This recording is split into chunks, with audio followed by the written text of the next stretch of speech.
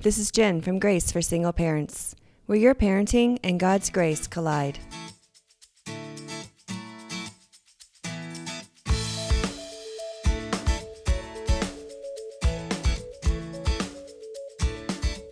Welcome back to Grace for Single Parents. I'm here today with Dr. Ronald Ramsey, a clinical chaplain, marriage and family counselor, and the author of the book, 40 Days to Forgiveness. How are you doing today, Ronald? Good. So tell me, what led you to write a book on forgiveness that's targeted towards a Christian audience?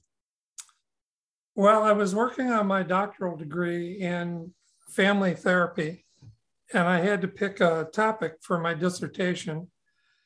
And I wanted to select a topic that would have the most impact on the culture of the Christian church. I thought at first about family resilience, but as I thought about that, at the core of a lot of family challenges is unforgiveness. So it seemed like unforgiveness was a pretty common theme with people that I talked to about my book. And there's also a lot of books out there on forgiveness that are not from a Christian perspective. So I didn't want to just add to all the white noise. I wanted to pick a topic and a target audience that I thought really needed a focus, some research. Mm-hmm. So I wrote my dissertation on whether or not people can learn to forgive, and if so, what are the things that help them learn to forgive the best? What are the best resources? And I've tried to incorporate some of what I've learned in the book, 40 Days to Forgiveness. Okay. Why is it 40 days? Does that have any significance? Well, 40 days is a common period of time in the Bible. It's how long Jesus was in the wilderness. It's how long Noah was watching it rain. So I thought 40 was a good number. I also learned through my research that you can't rush forgiveness. It takes time. 40 days, I think, was enough time. The way I've split everything up, it was enough time that allowed me to make each day a manageable length of time to complete. So what happens is people read a section on one of the days and then they do a worksheet. And that takes about half hour, 40 minutes. So I tried to pick a length of time that would allow me to keep the amount of time that it takes to get through the book down to a minimum. Okay. That makes sense. So maybe we should start at the beginning. Can you define what forgiveness is? Well, first, I should probably talk about unforgiveness. Okay. Because forgiveness is an antidote to unforgiveness. And unforgiveness is when we experience a transgression that we're not able to cope with very effectively. So it stresses us out. And we start to play what happened over and over again in our minds to the point where it takes on a life of its own. We make up a narrative about what happened, which may or may not incorporate all the facts. And when we get stuck on that narrative, when we get stuck on ruminating about what happened to us, then we're in what I call a vicious cycle of unforgiveness. Forgiveness, on the other hand, is when we're able to change that story from a negative one where we're thinking about what we want to do to get even, or to get back at the person that transgressed us. And we translate that into godly thoughts. We look at the person from a God-centered perspective. So without going into a whole lot of detail, that's kind of the gist of what forgiveness is. It's a pro-social response to a transgression where the person that's forgiving is able to transition how they think about the transgressor. And the other thing that is important to say is that forgiveness is for oneself. it doesn't require that you be connected to the person that transgressed you at all. That would be reconciliation. So another way that you know that you're forgiven is when you're able to change your thoughts without involving the person that transgressed you. You're able to take ownership for it and do it on your own. So what makes your approach to forgiveness unique? Well, first of all, it's a Christ-centered approach. Second of all, I've made it very action-oriented. In fact, I use the term action as an acronym for the 6 steps in the forgiveness process. So I've tried to break forgiveness down into some manageable steps. And the books that I've seen on forgiveness don't do that. There's a lot of storytelling, a lot of talking philosophically about what you should be doing to forgive, but it doesn't really break things down into operational steps. So that's what I've tried to do in 40 Days to Forgiveness. Can you walk us through the action model, those steps? Sure. The first step, the A, stands for acknowledging what's happened to you.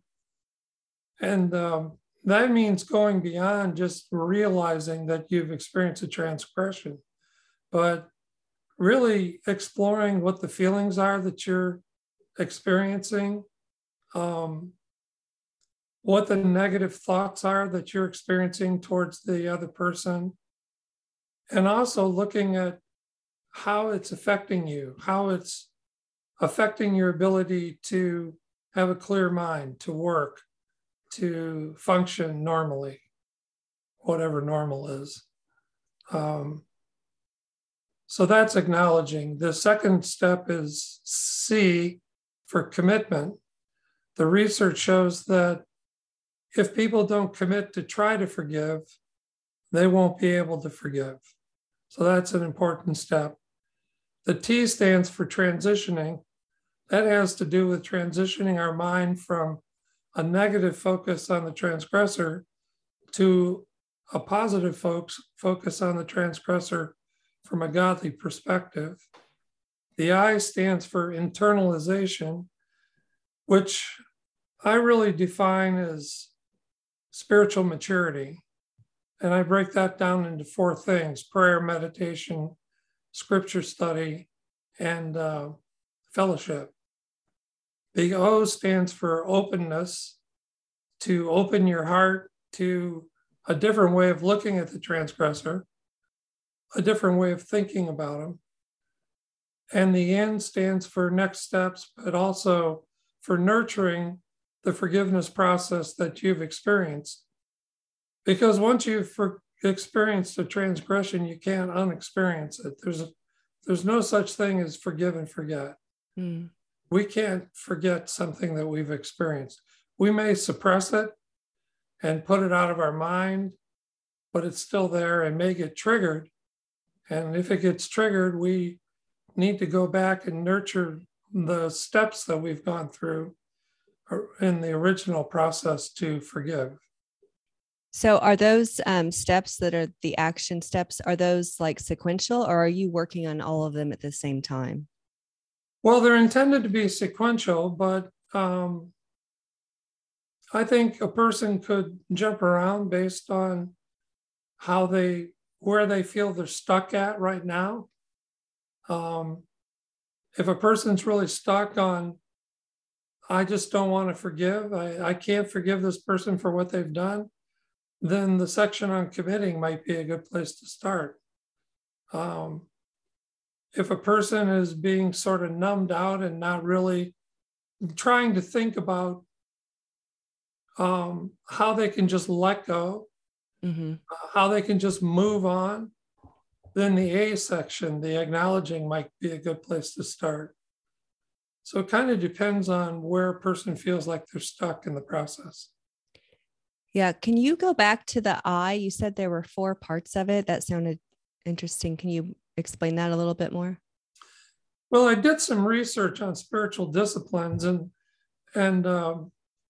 They're very theological and philosophical. It's interesting to read about, but not very practical in terms of how does somebody build their spiritual maturity.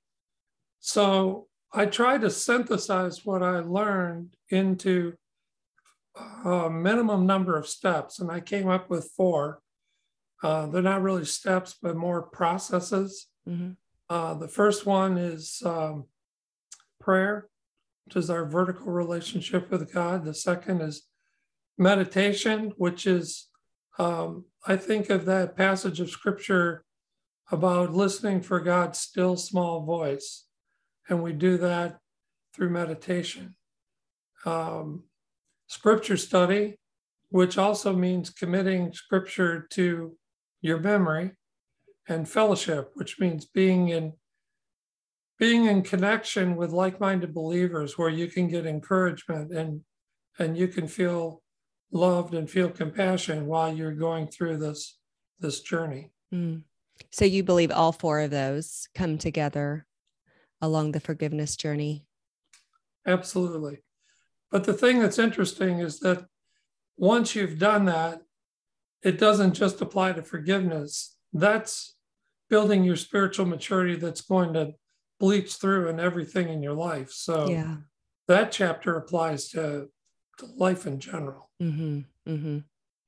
So how do we know that we need to forgive someone? I think about how you said, people thinking they'll just let it go.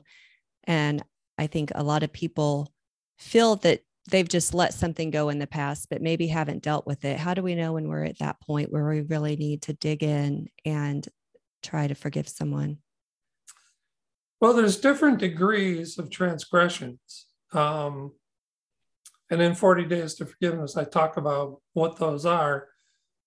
So first of all, recognizing the level of unforgiveness that you're experiencing. Second of all is asking yourself, am I stuck on ruminating about this? I mean, does this keep coming up in my mind? And am I thinking about this? Do I have negative thoughts of how I would like to treat this other person? A third thing is when that vicious cycle continues and we're in a narrative and we feel compelled to tell other people about it, to try to get them to take sides with us. So those are the kinds of things that affect our ability to function with emotional peace. They affect our well-being. Mm-hmm.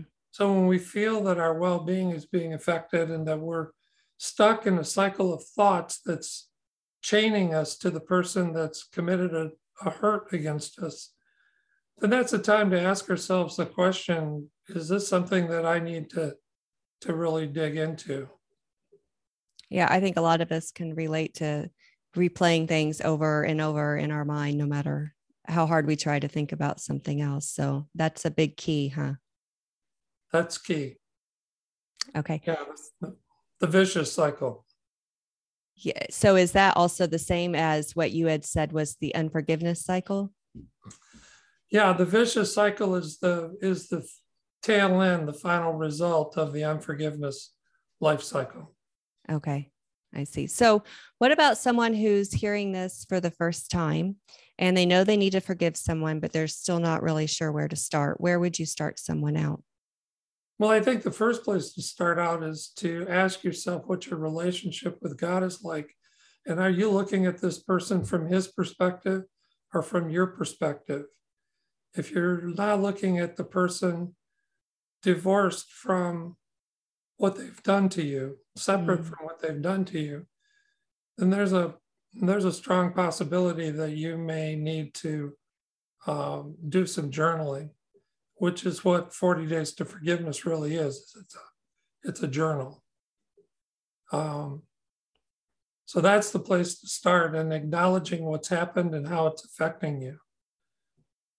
And I think people can do this on their own if they really think about it. But what I've tried to do is make it easy for people to follow the steps. Yeah. I think that it's really hard for all of us to try to see people as God sees them. But that is a great step. Yeah. Well, it's hard for me. Me too. Honestly, I don't always think about it either. So that's great to bring to our attention. I could probably say that I really wrote this book for me and I'm sharing it with everybody else. Because if this weren't a struggle for me, I wouldn't have been able to write this book. Well, I'm grateful for your honesty and for putting out there what has helped you. Where can listeners connect with you or find your book? Well, I have a website. It's called 40 Days to Forgiveness, and you need to spell out the word 40. There's another website that's got the number 40. Okay. I'll put that in the show notes. Okay. Yeah, that's not the right one. The book can be purchased on Amazon, the world's biggest bookstore. Well, thank you so much for being on. Were there any last words you wanted to say? No, I would just encourage people to look at this as an opportunity to deepen your relationship with God and not just look at it as a chore, an obligation. That's great. That's great advice. Thank you so much. Sure. Thanks for having me on. If you're a single parent, I invite you to check out my free ebook, Parenting Alone with Confidence. You can find it on graceforsingleparents.com, and it'll be in the show notes. Thanks for listening.